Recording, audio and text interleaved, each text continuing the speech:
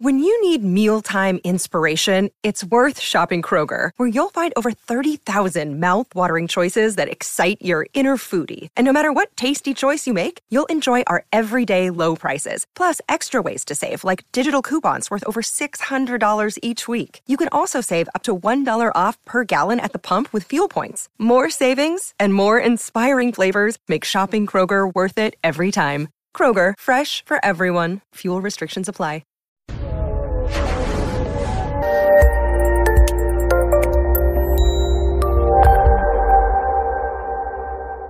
Welcome to today's presentation on ADHD, addiction, and mental health issues. I am your host, Dr. Dawn-Elise Snipes. In this presentation, we're going to explore the connections and symptom overlaps between ADHD, addiction, and mental illnesses.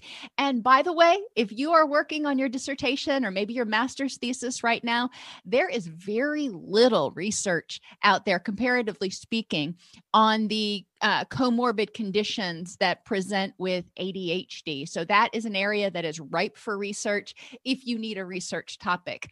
But I digress. And then we will explore the impact of these symptoms on the individual. In part 2, on Thursday, we are going to talk about interventions. ADHD is one of the most common psychiatric disorders with a worldwide prevalence of about 5% among children and adolescents. In most adults, 60 to 70% of cases, the ADHD persists into adulthood, either as a residual condition or as a full clinical disorder. We need to be cognizant and sensitive to this when we're working with people.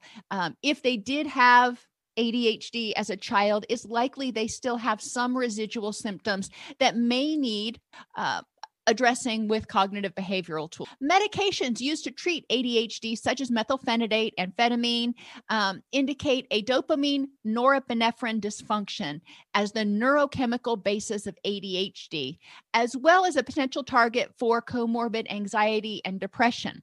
You remember dopamine is your perseverance neurochemical.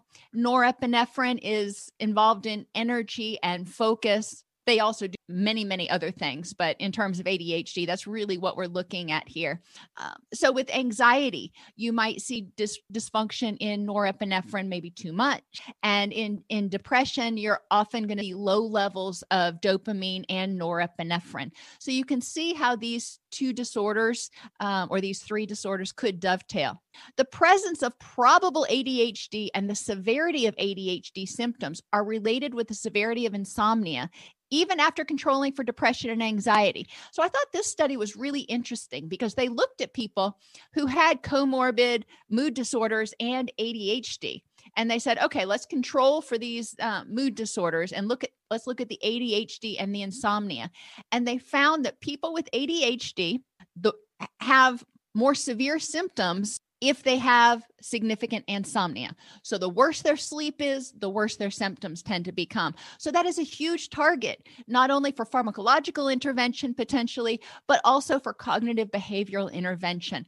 A lot of people with ADHD and without ADHD, a lot of people have really crappy sleep hygiene. So this is one area that we could actually start to look at.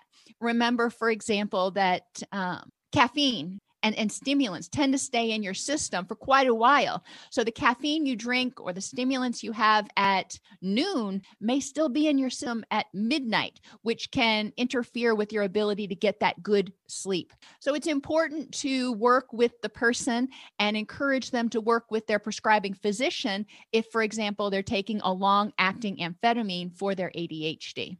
For those of you who aren't familiar with ADHD, and even for those who are, we're going to talk about the symptoms or some of the characteristics of people with ADHD, as well as the neurological and neurochemical underpinnings of ADHD and comorbid disorders and issues, including anxiety, depression, addiction, and here's a surprise for you, giftedness. And my son is gifted, which we mistakenly thought was ADHD only for the longest time.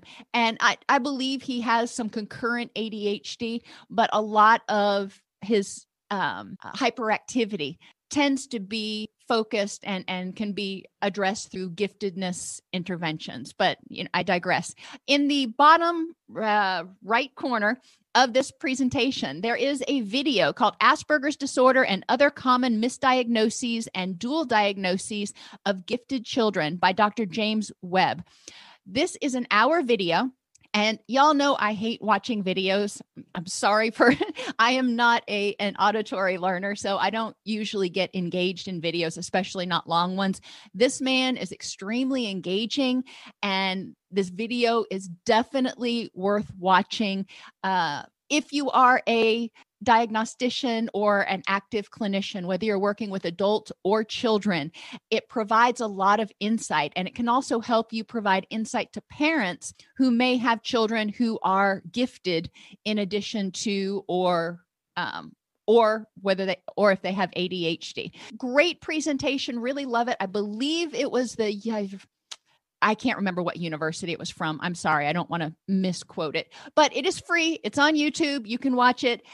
Great presentation. And I highly recommend it. It's not super in-depth listening, so you can listen to it while you're cooking dinner or something and really get the gist of it. But so that's an aside. Let's look at some of these characteristics here. People with attention deficit and hyperactivity disorder tend to have difficulty getting organized. That is in large part due to problems in functioning in that frontal cortex area, that executive functioning area. Well, what other things or what other issues have we talked about that result in problems in executive functioning in that frontal cortex? Addiction, anxiety, and depression. So frontal cortex issues produce symptoms that are common to a lot of different conditions. And I think it's really important that we recognize this so we adequately and accurately differentially diagnose, as well as identify comorbid diagnoses. Chronic procrastination or trouble getting started, trouble getting motivated indicates problems in dopamine and norepinephrine. When people aren't motivated, both of these or either of these chemicals can be low. Both of these chemicals are involved in motivation. When people are depressed and they're apathetic, they can be experiencing low levels of dopamine and norepinephrine. When people are have addictions, we know that there is a dysfunction in their dopamine system. Many projects going simultaneously. Now, this is more of a behavioral thing, and I had difficulty pinning it down to a chemical or an area. But thinking about people with ADHD, they often have a lot of different projects going and often don't finish a lot of them. But you see that as well with people who are gifted. So you may see people who are gifted get bored. They start a project, they start a model airplane, or they start something, they get bored and they move on, which takes us to trouble with follow through. And dopamine is our main follow through neurochemical. Not the only one, but it is the main one. So when people don't have enough dopamine, then it can cause problems with helping somebody want to persevere and work all the way through to the end. People with ADHD tend to have a tendency to say whatever comes to mind without considering timing or appropriateness. That filter is just not there sometimes. And that is a frontal cortex issue. When you remember that the frontal cortex does not finish developing until about the age of 24, then you can recognize that even for most adolescents and children, blurting things out, having difficulty with the filter occasionally is probably going to be something pretty common, but it tends to be very pronounced in people with ADHD. They have difficulty stopping to think before they say something. It's got to come out.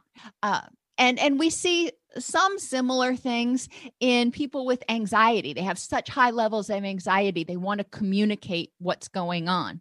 And by the way, we're going to talk about how ADHD overlaps with trauma in just a minute. A frequent search for high stimulation and intolerance of boredom indicates a lack of dopamine and norepinephrine. When the person is looking for high stimulation, they're trying to naturally sort of self-medicate through doing things that are stimulating and exhilarating. When they're bored, they feel flat. They don't feel right. We see low levels of dopamine and norepinephrine and difficulty with being alone a lot with people who are depressed, with people who have anxiety. They may not search for stimulation, but they may have difficulty if they're not engaged in something because then they are focused on their anxiety. People with ADHD can sometimes get overly involved in goal-directed activities. They can be really scattered when they're doing schoolwork or other things, but if there's something that they're interested in, they may have this laser focus and it's like all time disappears. And that also indicates a dysfunction in that dopamine and norepinephrine area. People who are gifted also tend to have a lot of goal-directed activity. They don't like being bored. They look for stimulation because their minds are running so quickly, and they want something to be able to focus their energy because they feel like they're going a whole lot faster than everybody else. My son, when he talks, especially when he was little, he doesn't do it as much anymore, but he would pace around in a circle. He'd be standing there talking to us, talking to my mother, talking to whomever, but he could not sit still and talk at the same time. And the more excited he got, the faster he paced in a circle.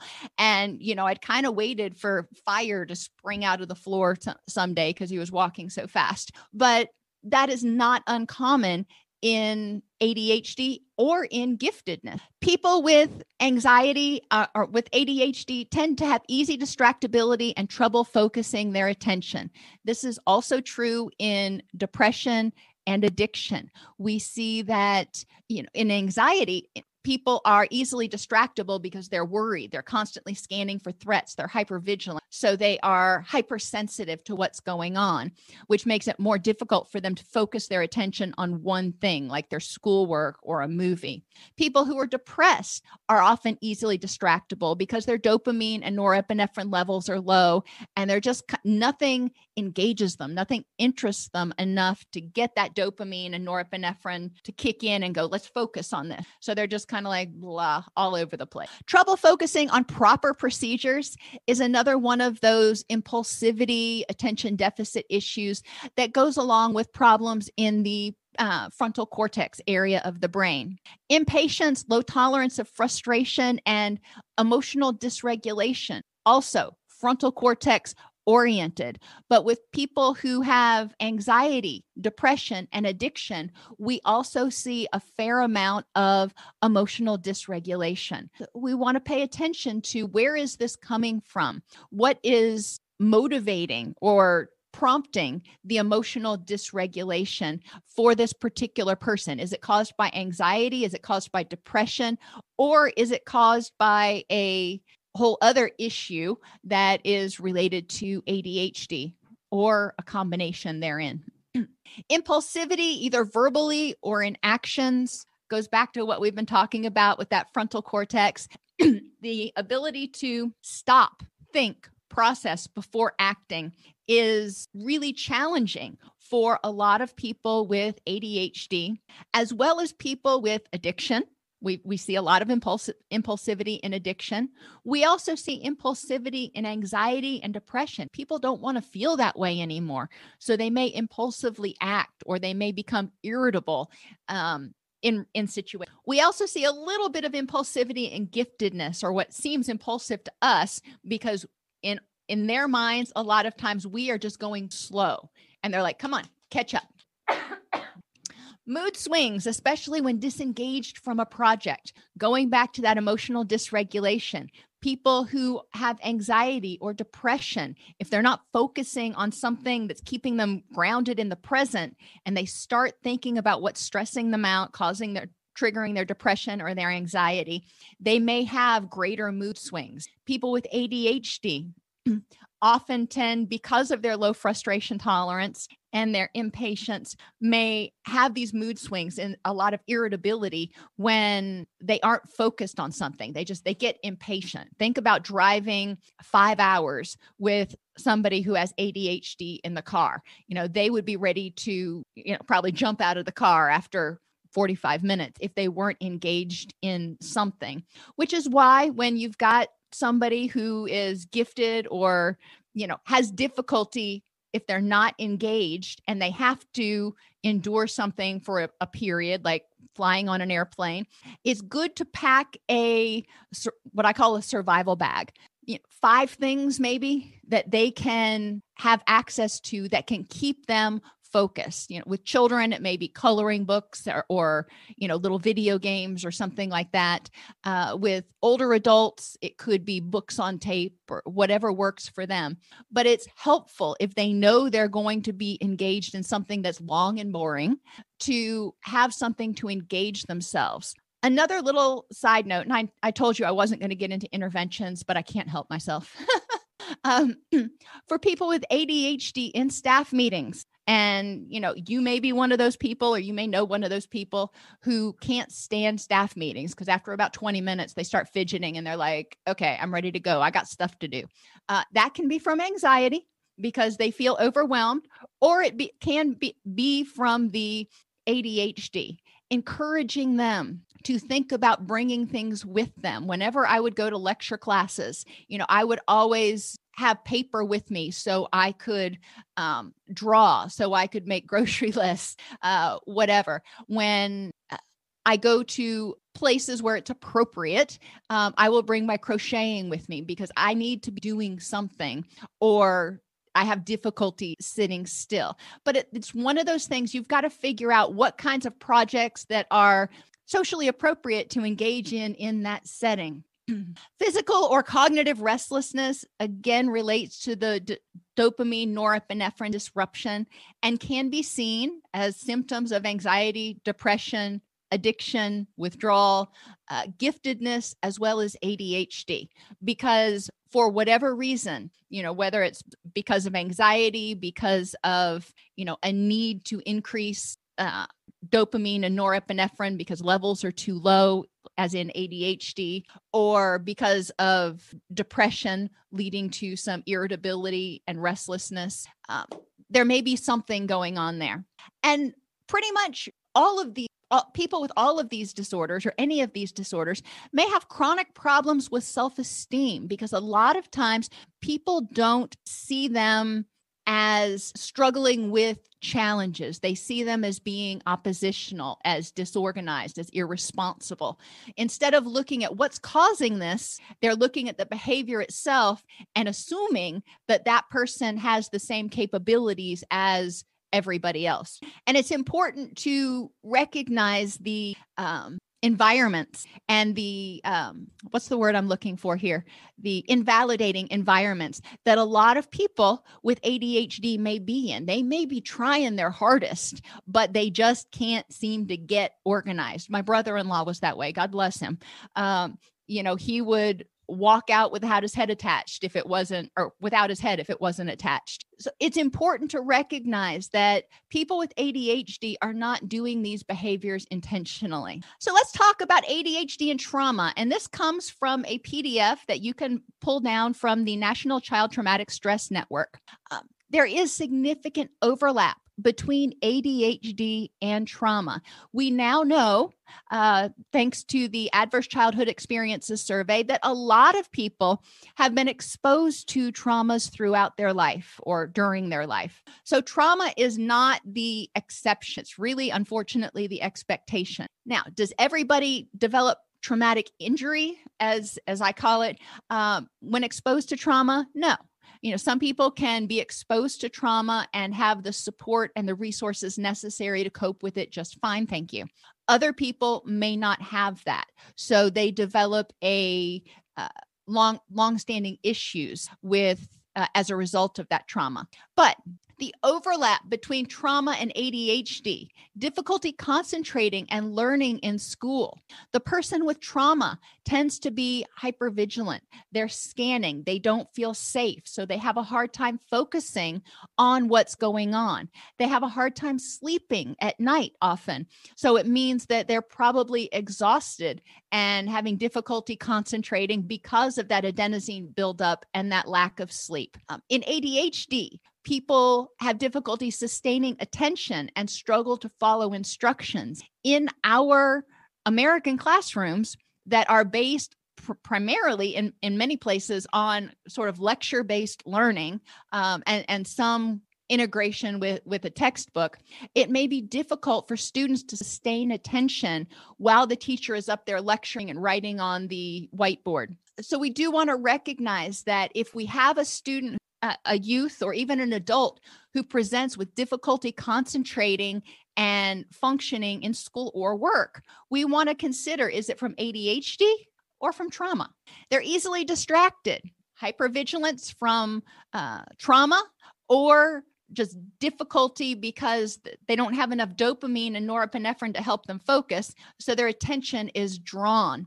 I had a friend in my graduate class who did a presentation on ADHD one time. She is an adult with ADHD, and she was giving her presentation. And as she was talking, she had somebody turn on a radio, and that continued. And we all thought it was a little annoying because we didn't see what she was getting at that point. And she kept talking.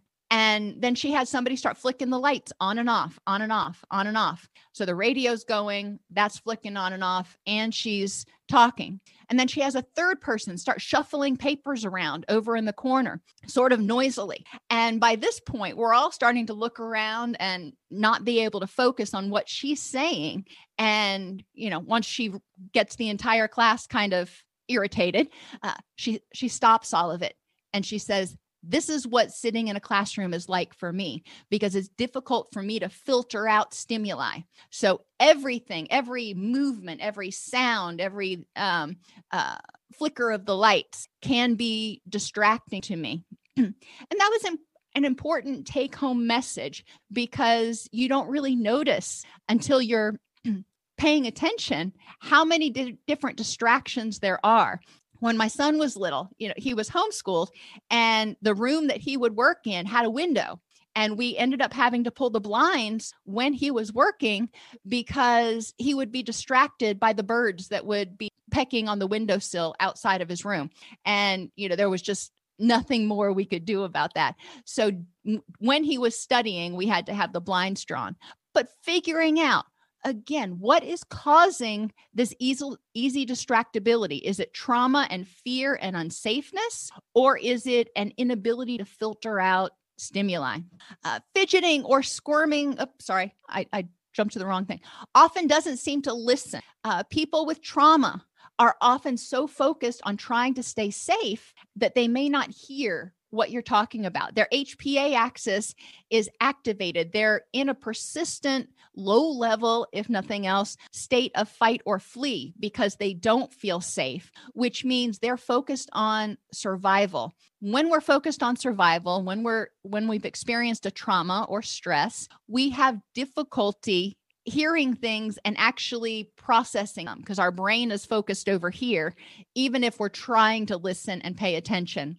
Disorganization. People who have experienced trauma often are so concerned about other things that they have a hard time focusing long enough to figure out, okay, what do I need to pack in my gym bag? What do I need to have in my school bag or my briefcase to go to this meeting or to go to work today? So disorganization can be a big issue because the person with trauma is more focused on survival than packing a bag. In ADHD, the disorganization goes along with distractibility. The person may sit down and start trying to figure out what they need to do, but they don't take the time. They're too impulsive. So they get a paperback and they shove it into their backpack instead of filing it in the correct folder. So they can become disorganized and forget where they've left stuff. Hyperactivity and restlessness are also common. In trauma, we see a lot of hypervigilance and irritability. People are sort of wound up in that fight or flight phase. So it looks more like hyperactivity. They're easily startled and they can be somewhat restless because they're scanning. They're constantly scanning. People with ADHD similarly can be hyperactive. Not everybody with attention deficit disorder has hyperactivity. Some of them have the inattentive subtype. So you also could see, and it's not on here, with the inattentive subtype, which is actually more common in girls than in boys, dissociation. In trauma, the dissociation could be caused by a sense of unsafeness and, dissociating for that reason. In ADD inattentive subtype, the person tends to drift off. They tend to start daydreaming. So it seems like they're not paying attention. So we want to look at those things as well. And as I said, difficulty sleeping. When you've experienced trauma, and if you can't get to the point where you feel safe, it can make it more difficult to sleep. People with ADHD, especially with hyperactivity, may have more difficulty settling down in order to get to sleep. And sometimes the medications, if they're taken at the wrong time of day, can make it more difficult for them to sleep. So we do want to explore in all people that present with ADHD and mood disorders, we do want to explore for a history of trauma. ADHD and mood disorders have similar neurobiological differences in the prefrontal cortex, which is responsible for attention, behavior, selection, and emotion. They also have abnormalities in dopamine and norepinephrine signaling. And it depends on the person, where that problem may be. They've hypothesized in some articles that it may not be that the person doesn't make enough dopamine or norepinephrine. It may be that getting the nerve signals transmitted, the signaling, there may be a breakdown in that system. The National Comorbidity Survey reported that adults with ADHD are 3 times more likely to develop major depressive disorder and 6 times more likely to develop persistent depressive disorder. So let's think about this for a minute.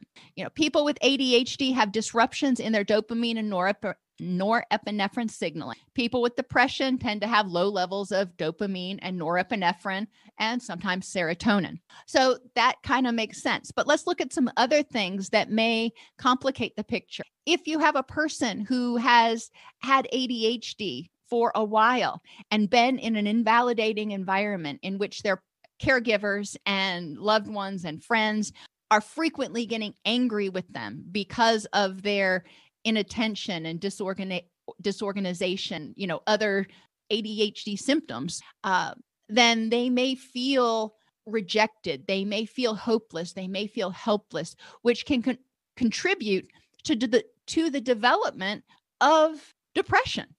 Think about being in an environment where you're doing your daggum very best and it just never seems to be good enough for anybody. At a certain point, you may start feeling overwhelmed and helpless and develop a sense of learned helplessness. Rates of ADHD in people with bipolar disorder are between 9.5 and 21.2%. So in people with bipolar, we look at a group with a primary diagnosis of bipolar disorder, and about 10 to 20% of those people are also going to have ADHD. Thinking about bipolar, you've got mania, hypomania, and depression or persistent depressive disorder. And those things look a lot like some of the ADHD symptoms. Hypomania can look a lot like ADHD. In people with ADHD, you just take people with a primary diagnosis of ADHD, about 5 to 47% of them have bipolar disorder. Now, it's just kind of an interesting semantic look. The take-home message from this is there is a significant proportion of people with ADHD that have comorbid bipolar disorder. Characteristics of the manic or elevated phase of bipolar disorder that overlap with ADHD include restlessness, talkativeness, distractibility, fidgeting, and seeking those high-intensity activities, things that will be sort of thrill-provoking. Prevalence rates of depression in individuals with ADHD are between 19 and 53%, and comorbid ADHD in individuals with depression, 9 to 16%.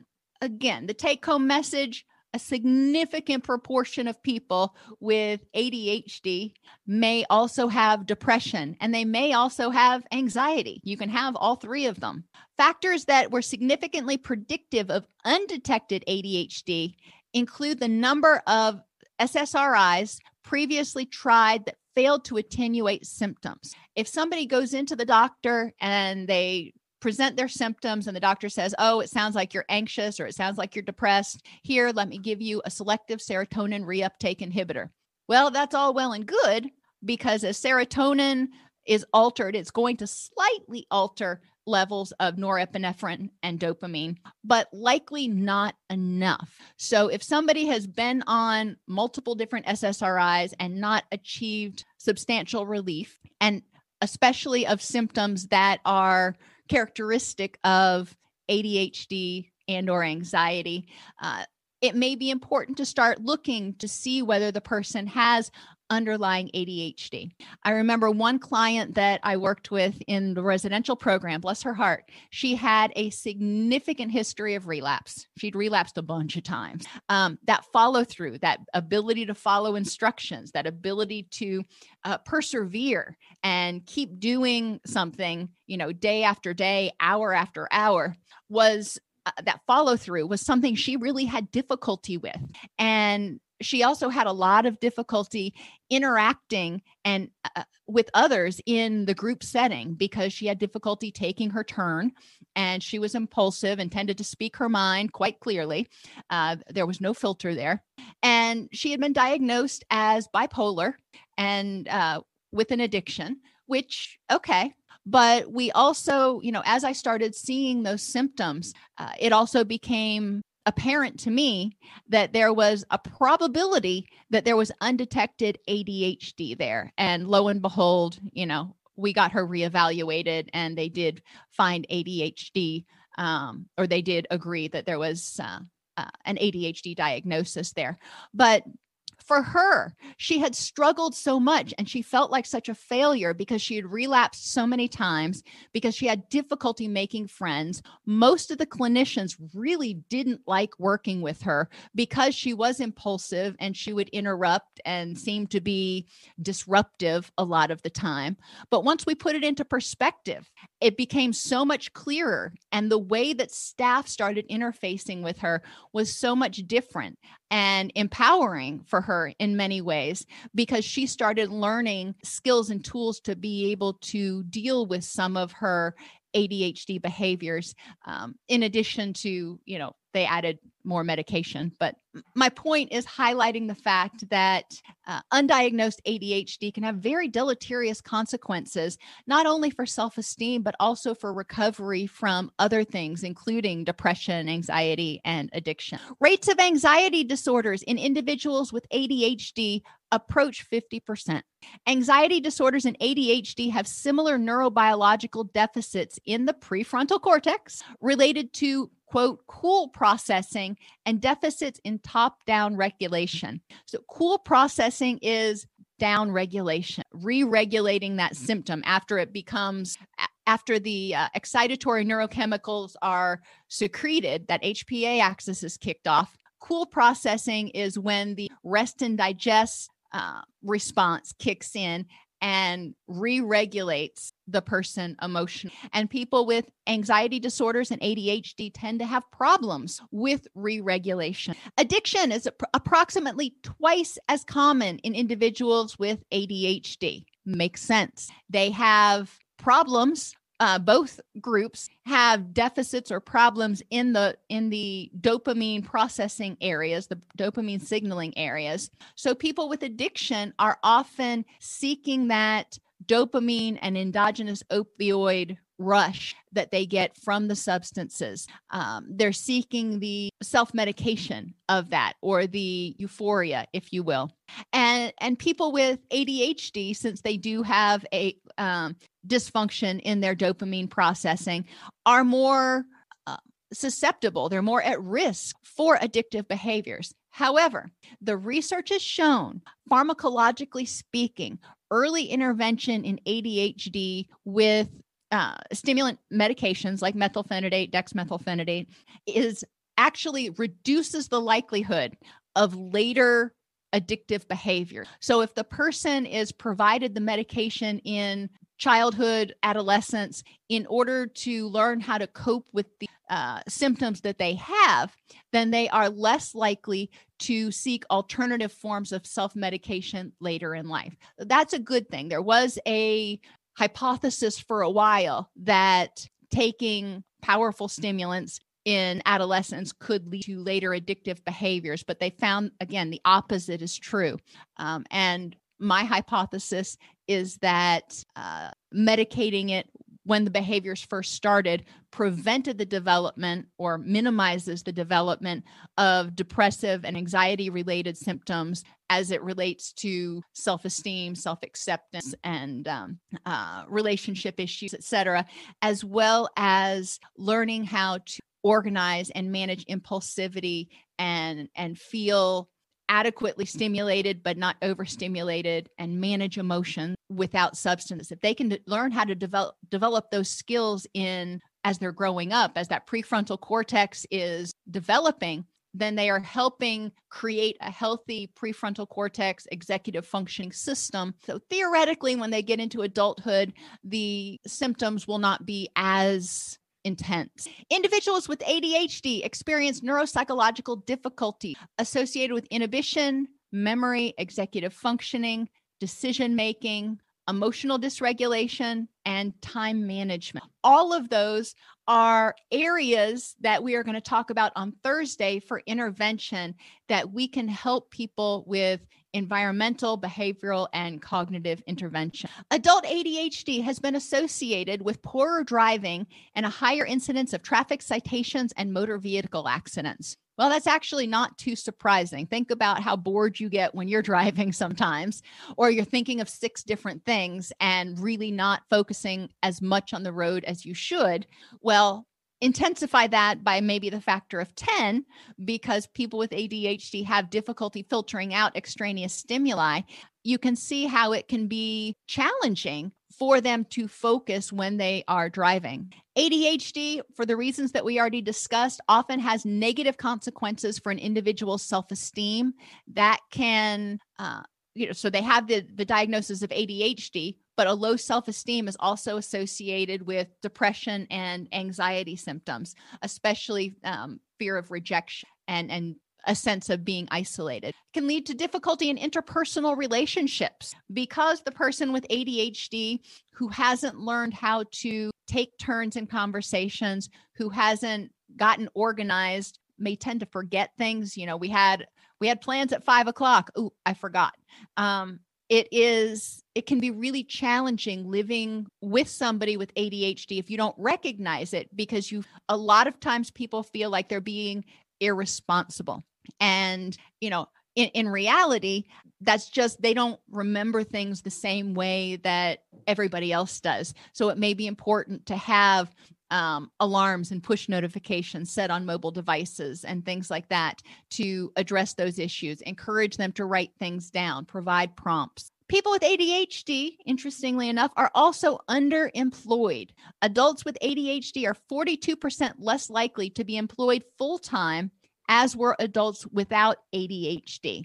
And a lot of this has to do, especially with people with undiagnosed ADHD, having difficulty in the work environment. They are not, they don't know they have an issue for which they can ask for reasonable accommodations. So they are not able to advocate for themselves. Early optimal treatment of ADHD can potentially prevent the later development of psychiatric comorbidities. If we help people see early on help parents see early on that these are unique characteristics of Junior.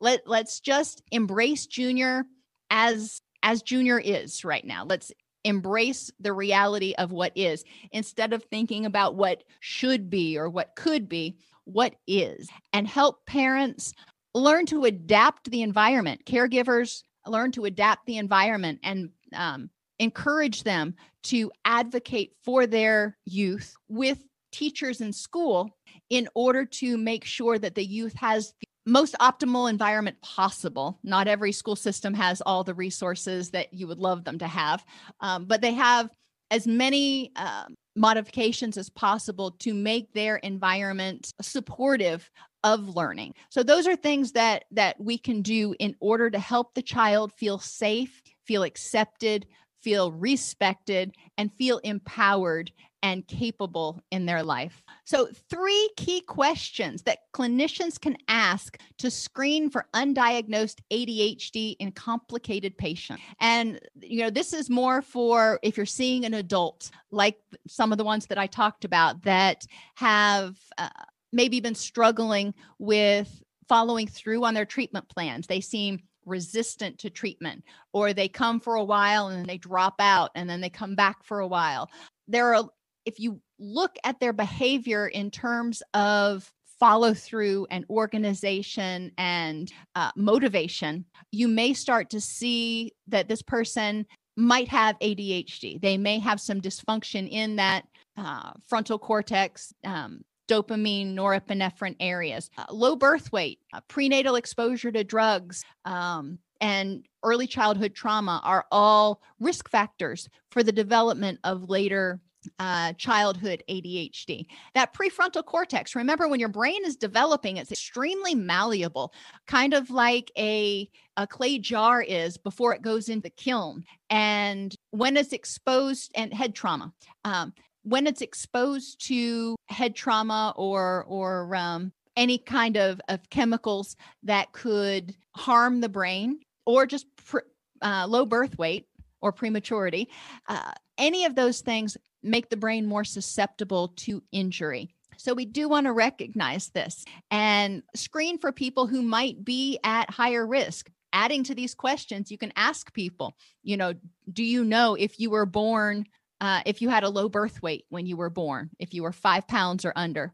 So 3 key questions that we can ask to screen for undiagnosed ADHD. Have you had consistent problems with attention and distractibility most of your life? So not just the last 5 years, but most of your life. Have your current complaints, like difficulty in relationships, emotional dysregulation, difficulty with organization, have they been present for the last 10 or 20 years? ADHD is not something that just pops up in adulthood. ADHD is something that we start seeing in childhood, definitely by adolescence, when children are having to be more organized and control their impulses. So we start seeing it in school-age children, and then it very well may persist into late life. And the third question, what were you like in the classroom as a child? Were you the one that was climbing over desks and having behavioral problems? What were you like in the classroom? And likewise, what do you like in the workspace now?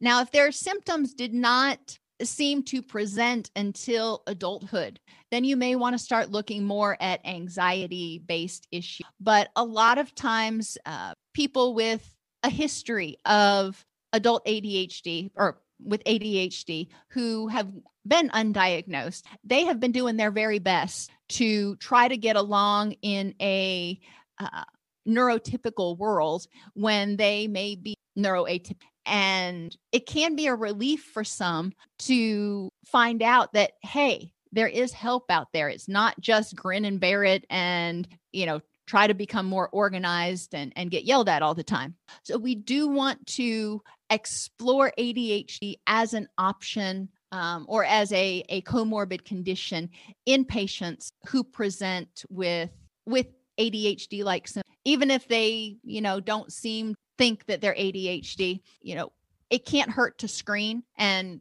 just kind of figure out for yourself, might we need to look at this in order to improve the treatment outcome? ADHD and many disorders have similar symptoms and common neurological and neurochemical causes, including dysfunction in the frontal cortex and the dopamine and norepinephrine. Treatment strategies should address behavioral manifestations to improve self-esteem, work, school functioning, and interpersonal skills, and explore root causes of symptoms to ensure adequate differential diagnosis and comorbid diagnosis of mental health issues, including trauma, depression, and bipolar disorder. Part 2, like I told you on Thursday, part 2 of this presentation will cover cognitive, behavioral, and environmental intervention to help the person with ADHD. Are there any questions? Alrighty, everybody, I appreciate you being here with me today and being part of this training, and I will see you on Thursday. If this podcast helps you help your clients or yourself, please support us by purchasing your CEUs at allceus.com or getting your agency to sponsor an episode. A direct link to the on-demand CEUs for this podcast is at allceus.com/podcast CEUs. That's allceus.com/podcast CEUs. To sponsor an episode of Counselor Toolbox and reach over 50,000 clinicians per week, go to allceus.com/sponsor. Thank you.